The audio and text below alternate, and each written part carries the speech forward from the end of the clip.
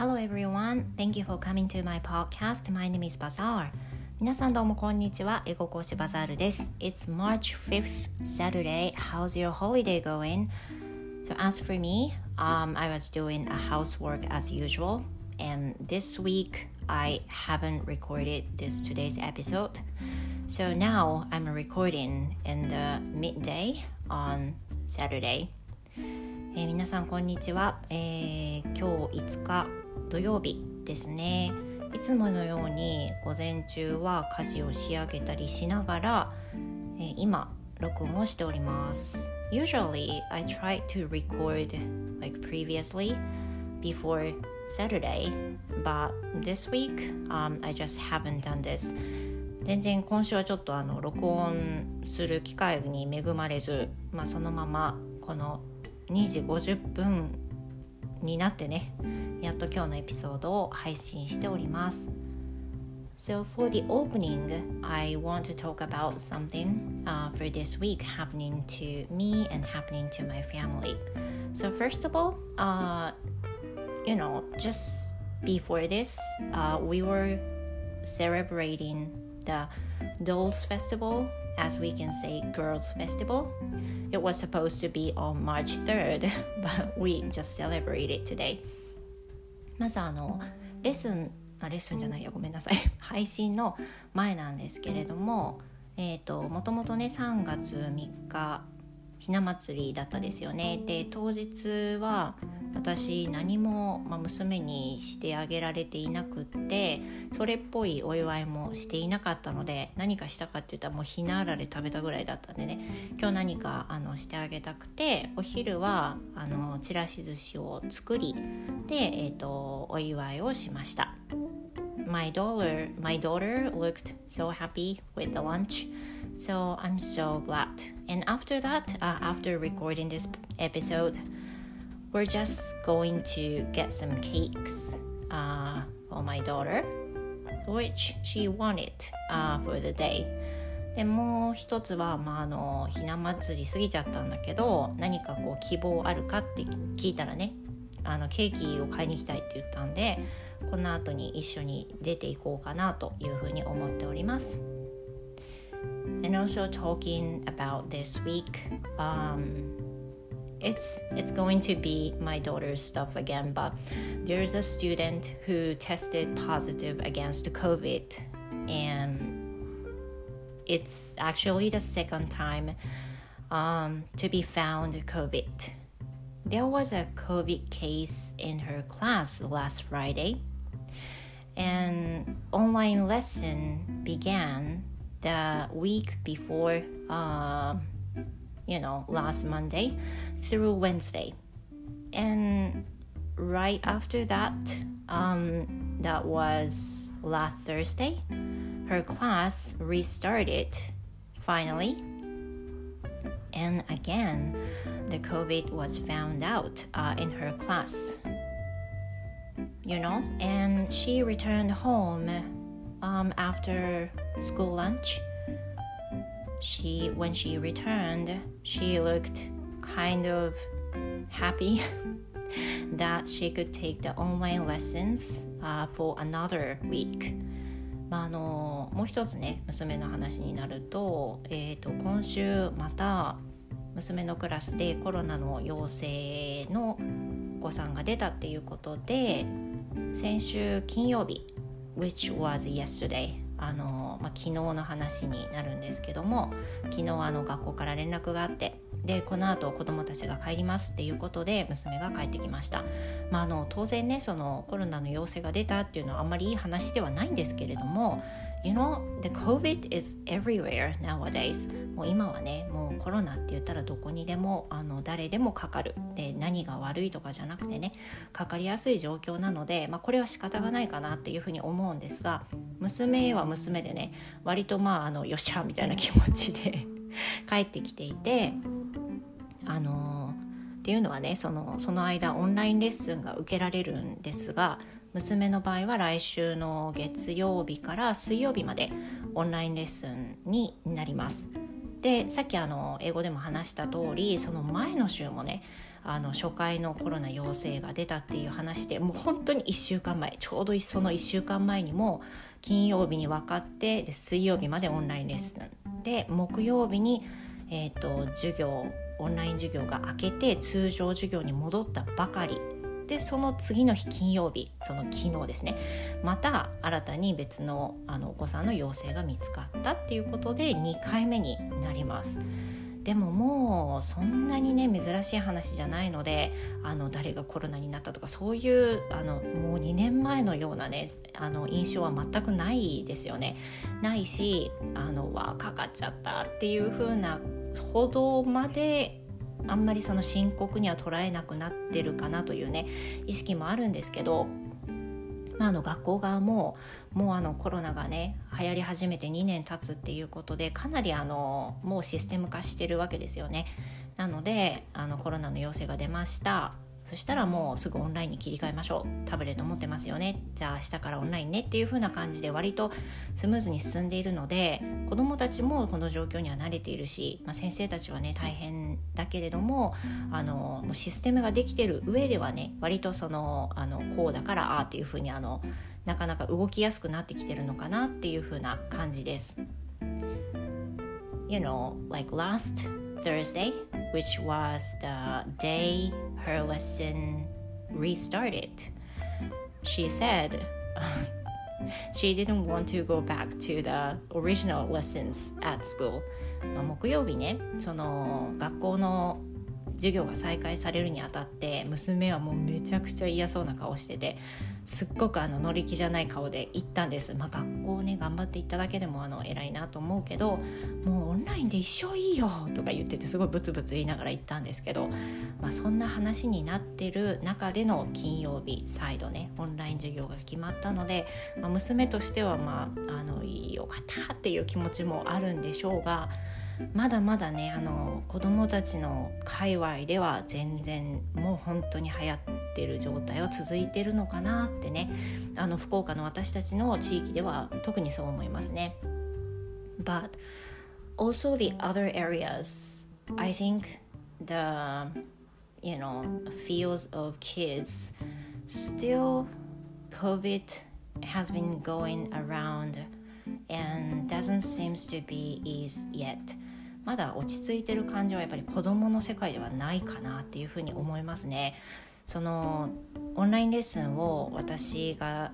している生徒さんたちもいろんな県にまたいでね生徒さんいるんですが、やっぱりオンライン授業に変わりましたとか、生徒さん自身がねコロナにかかってしまいましたっていうのはもうまだまだ依然聞いているので、まだ落ち着いてはいられないのかなと思いながらもね、状況は少しずつ変わっているっていうような印象があります。Yeah, so this has been this week's 今週はそういったところでしたね。今週もなんだかんだいろいろ忙しかったですね。So these days, as I told you before in the previous episode, I've been teaching English to my son almost every day, so that the time when I used to use as free time for myself, now I won't have that time that much. 今前のエピソードでも話した通り、今ほとんど英語を息子に教えている時間を持ってるので、レッスンのね自分が持ってるレッスンの空き時間に教えてたりすると、今までそのお昼休みとかで休んでた時間に当てていたりするので、あんまり休憩する時間が、取れなくなってきていて、当然家事もあるしいろいろあるにはあるんでね一応結構忙しいんで、なのでなかなか平日はね割と本当にようやっと一日終わったっていう風な感じで終わっているような感じですね。 But I try to take enough sleep at least. Sleeping is the most important element of our lives。 多分ね、眠りっていうのがすごい大事なので、いくら忙しくても眠る時間だけは削らないようにしようっていうのを大前提にして、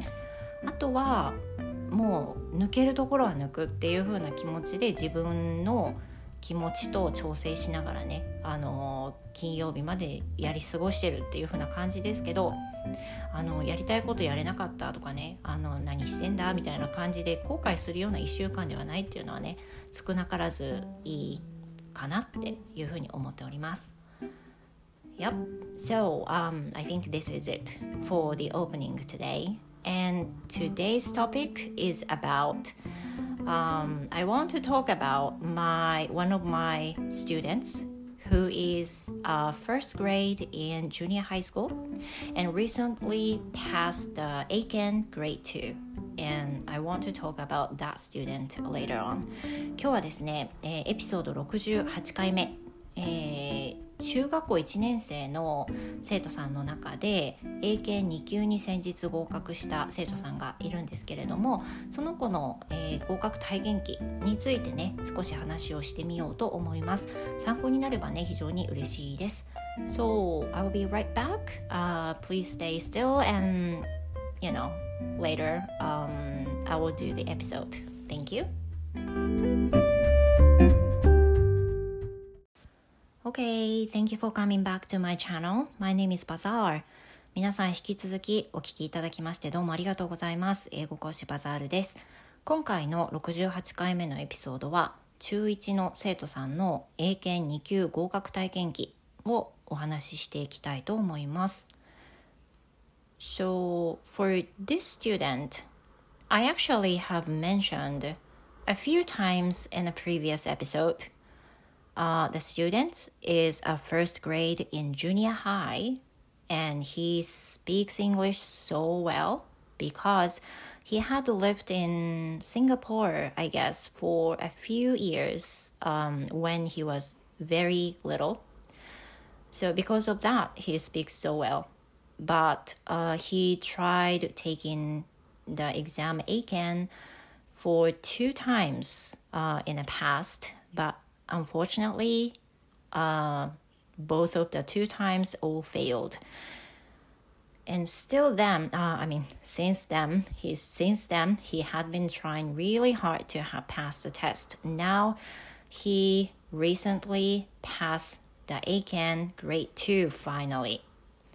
今日はですね、さっきお話ししました中1のね生徒さんの英検2級合格体験記なんですが、過去のエピソードでもこの子については話をしたことがあるんですよね。His name is R 君。今日は R 君にしていきたいと思うんですけど、彼は今まで過去2回英検3級にトライして、全て不合格な状況でした。ただ彼のいいところっていうのは、通常の生徒さんと違って英語力は高い。そもそも高いと思います。すごく高い。で、スピーキング力がある。コミュニケーション能力が高いっていうところがあります。話していてもね、間違いはたくさん出てくるんですけど、まず物おじしないっていうのが過去小さい時に多分お父様のお仕事の関係か何かでシンガポールに行ってらして、でそれでしばらく海外でのね生活をしていたっていうのもあり、間違っている中でもコミュニケーションを英語で取るっていうことに全く抵抗がない、そういった幼少期を過ごしている子なんですね。で、私とのレッスンは基本的に英検の対策でのレッスンでしか一緒にすることはないので、ずっと継続的にずっと一緒にレッスンしてるってわけではなくてですね、英検を受けるって決めた時に私のレッスンを受けてくれるっていう風な、流れなんで、ちょっといつものレギュラーの生徒さんとは違うんですけども、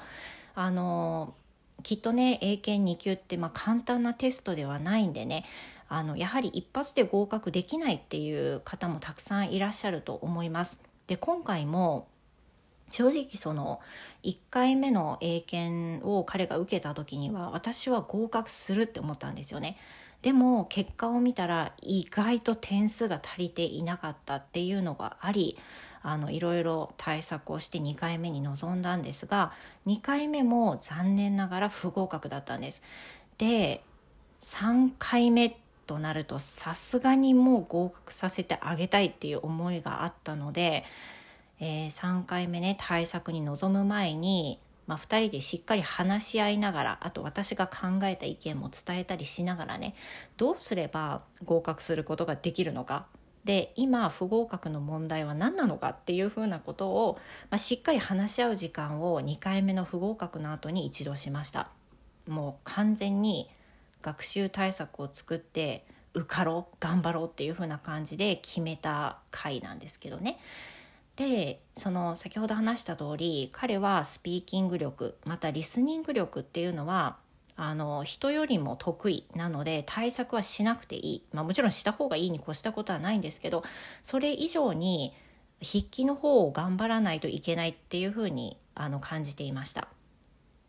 ですので、何をするか、ただ普通にひたすら過去問解きなさいっていう風な今までの対策ではいけないので、何が弱いのか何が問題なのかっていうのをしっかり研究したんですよね。そうすると今回ね晴れて合格した3回目の前の期間に対策したこと大まかに3つありました。で今回はその対策についてお話しするとともに、もしかしたら自分もそういうところあるのかもとか、これからね2級を目指される方の中で自分もこれが苦手だからしっかりやろうとかねいう部分があったら、ぜひ聞いていただいて糧にしていただくといいのかなというふうに思います。So, the strategies we've tried to do, toward the Aiken for the third time was, first of all, I asked him to concrete the vocabulary more and more.で今回まず対策として彼にお願いしたこと、当然そのレッスンだけでね強化できるっていうのはまず難しいわけです。っていうのはコンスタントに受けていた子でもないし、で直前だけ対策してもねすごくいい点数が取れるわけじゃないんで、彼が家にいる時にどうして欲しいかっていうこともお話ししないといけないっていうふうに思ったんですが、一つはさらなる語彙の強化をお願いしました。And before the test, before the test, I asked him how much he studied for the vocabulary, and he answered he tried the vocabulary book for 5 times before the test. で最終的にはねそれに答えてくれて、本番前までに、5週はしたと言っていました。だから随分頑張りましたよね。5週はしたそうです、語彙はね。でもちろん覚えにくいのもあったとは思うんですけど、5週したっていうのはかなりね語彙の力はついたと思われますし、寸前3回目の受験の前にレッスンを受けてくれていた時に、一緒に問題を解く時には理解度が全然違っていたのを感じていたので、かなりね語彙ついたなっていうのはね実感として私としてもありました。おそらくR 君自身もねそういうふうに思っていたと思います。それから、2つ目にこれを頑張ろうっていうふうに言ったのが長文読解の徹底、それから精読についてです。I think I've mentioned about this specifically in a previous episode by mentioning R 君's episode で、これについてはね過去のログでお話ししているかと思います。ちょっとねどのエピソードか私思い出せなくてどのエピソードって言えないんですけど、R 君のその不合格を受けて、これが多分問題だったんじゃないかなっていうふうなのを感じた時にエピソードで話したことがあったんですけど、これが2つ目の対策につながっているわけなんですが、彼の場合は想像して話の内容を若干作ってる節があったわけです、たまに。So he sometimes tried to imagine what the story is like when he reads the long passage, for example.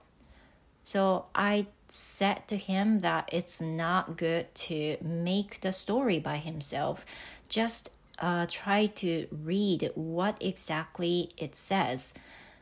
in the long passage. で、これはね、R 君の独特なポイントだったのかなとも思うんですけど、彼は多分他の教科もねすごくできるって彼も言ってたので、それを信じるとすごく頭のいい子だと思うんですけど、いろんな知識があるのでいろんな知識があるので、長文を読む時にも実際に書いてあることプラスアルファで訳をしようとすることがすごく多かったんですよね。で、彼の背景にいろんな知識があるために、一文を読んだら、こういうことじゃないか、こういう事実があるしっていうことを紐付けて理解しようとしているっていう節があったんです。Do you know what I'm saying? 意味わかります？なので当然ね、そうやって推測しながらこういうふうなことが書いてあるっていうのをね読み進めるっていうのは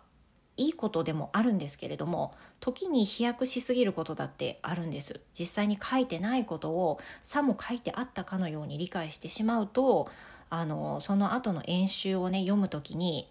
これも答えじゃないのかなっていうふうにね思いがちになるんですよね。なので彼には書いてあることだけを理解してほしいっていうふうに言いました。And he tends to read very vaguely. I mean, he didn't used to try to read as exactly what it says, but he tries to read very vaguely. 本当にね、ぼんやり訳するようなタイプだったので、細かいところを全く読もうとしてなかったんですよね。飛ばし読みにちょっと近いところがあって、だから演習で問題が出てきた時に本文のことを問われているものの細かいそのニュアンスがわからないとか、細かい答えの部分が読み取れてないっていうのがあって、結構落としてた節があったんですね。なのでレッスンの中ではすっごい時間かかるんだけど、一文一文どういうことが書かれてるのか、ここからここまではどういうふうに意味をなすと思うっていうふうに聞いたり、ちょっと怪しそうなところ聞いてみたりしながらっていう時間を相当長く取りました。やっぱりその数をどんどんこなすっていうふうなことよりも、長文の方はしっかり精読をする癖をつけさせたいっていうふうに思ったので、なんとなく読めるんじゃなくて、しっかり理解した上で読むっていう習慣をつけていこうっていうふうにレッスンの方向性を少し変えたんですよね。それが2つ目のトライしたことです。And thirdly, we tried hard when he makes the sentence for the writing section.Because he used to use, the words that is not correct. Sometimes it happens so often, and sometimes he accidentally writes the incorrect spelling or grammar, even though he understood the grammar so well. So I told him.to be careful when he writes something, especially the spelling. That's what I told him. で、最後のね、ポイントとしては、英作文の添削と英作文の演習です。これは割と時間をとって、彼の特徴、やりがちなミスについて指摘をし、こういう場合になったらこういうふうに書いてみたらとか、で前回も同じスペリングミスがあったからここは気をつけてほしいとかで、これはね 2級に関してだけではないと思うんですけれども、英作文、例えば英検の英作文ライティングパートの時にはトピックが与えられますよね。これについてどう思うかって、なんかよくあるのが Do you think people will do this in the future? とかいうふうなのがよくありますよね。将来的に人々はそれをすると思いますかっていうふうな感じになった時に R 君がよくやってた、ミスというのが、これをする、人々はこれをすると思いますかって聞かれてるのに理由がそれに沿ってないとか、あとは理由を2つ答えなきゃいけないのに例え話だけを言って終わってたとかね、そういったことがありました。で、I also think that the topic for the Aiken grade 2 is a bit difficult for the children in junior high or even elementary school students, because originally maybe the grade 2 is supposed to be taken by like the much older people, right? So sometimes the topic itself is a bit hard for those students. 英作文のトピックってね、知識があれば書きやすいっていうこともたくさんあるし、人生経験があれば書きやすいってこともたくさん出てくると思います。で、2級になるとトピックの中身っていうのは割と、少し難しくなってくるっていうのはね、事実としてあると思うんですが、これについて知らないとかね、これ何のことについているか言ってるかがそもそも分かんないとかね、その知識不足とか経験不足から何を元に話していいか分からないっていうことだって過去にありました。で、これは英語力が高くてね、英検2級を早々にしても受験したいっていう小学生の子とか中学生の子は特にこの壁にぶち当たるんですけど、もう仕方がないっちゃ仕方ないんですよね。で、もう唯一当日できることっていうのは誰にも質問できないので、そういうふうな意味であるというふうに自分で解釈したもので進めていくしかないわけです。で、知らない演習、私と R 君が練習問題を解いている間は、理解してないっていうことがあったトピックであれば背景を説明したりとか、今の英検のトピックだったらこのあたりっていうのは結構出やすいと思うから、これとかああいったことはカバーしておいた方がいいと思うとか、ニュースとかね、こういうの過去にあったよねって、これちょっと見てみてっていう風な話をしたりっていう風なことで少し背景をね見せたりっていうこともしました。で、大まかに言うと、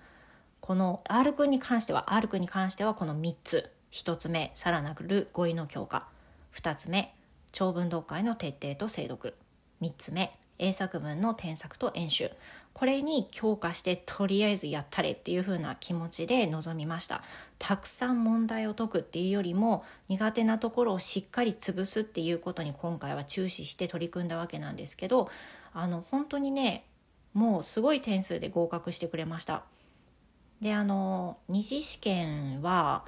当然もう対策もね2回受講してくれたぐらいだったと思うんですけど、スピーキングはそもそも得意なので指摘するところはたくさんあったにせよ、きっと大丈夫だろうなというふうな思いがありました。 Then the other day, I got the message from R 君 that he passed the exam finally それでね、やっと先日 R 君からスカイプを通して合格しましたっていう風な知らせをいただいて、すごく嬉しかったのと同時に肩の荷が下りたようなね気持ちになりました。正直英検合格しちゃうと、その英検を目標に受講している生徒さんっていうのはもうしばらくお休みすることがほとんどなので、R 君とレッスンすることはしばらくないんだろうと思うと、少し悲しい気持ちにもなりますが、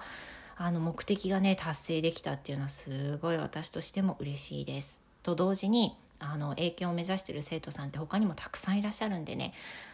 対策しながら一緒に合格に導いていけたらいいなというふうに思います。So thank you very much for listening to my podcast again. And today I talked about the Aikens, especially Arukun's episode. So please tell me what you thought about my episode today. You can leave your message on Anchor. They have a voice message. And if you listen to Stand FM, you can leave some message on the comment box. And, whenever it's fine to leave a message on Twitter as well. I'm so happy to receive your messages as well. Thank you so much. And I hope you have the wonderful weekend and the rest of the Saturday. Hope to see you in my next episode. 今日もお付き合いいただきましてどうもありがとうございました。皆様の残り土曜日と、明日日曜日素敵な週末になりますように。See you next time!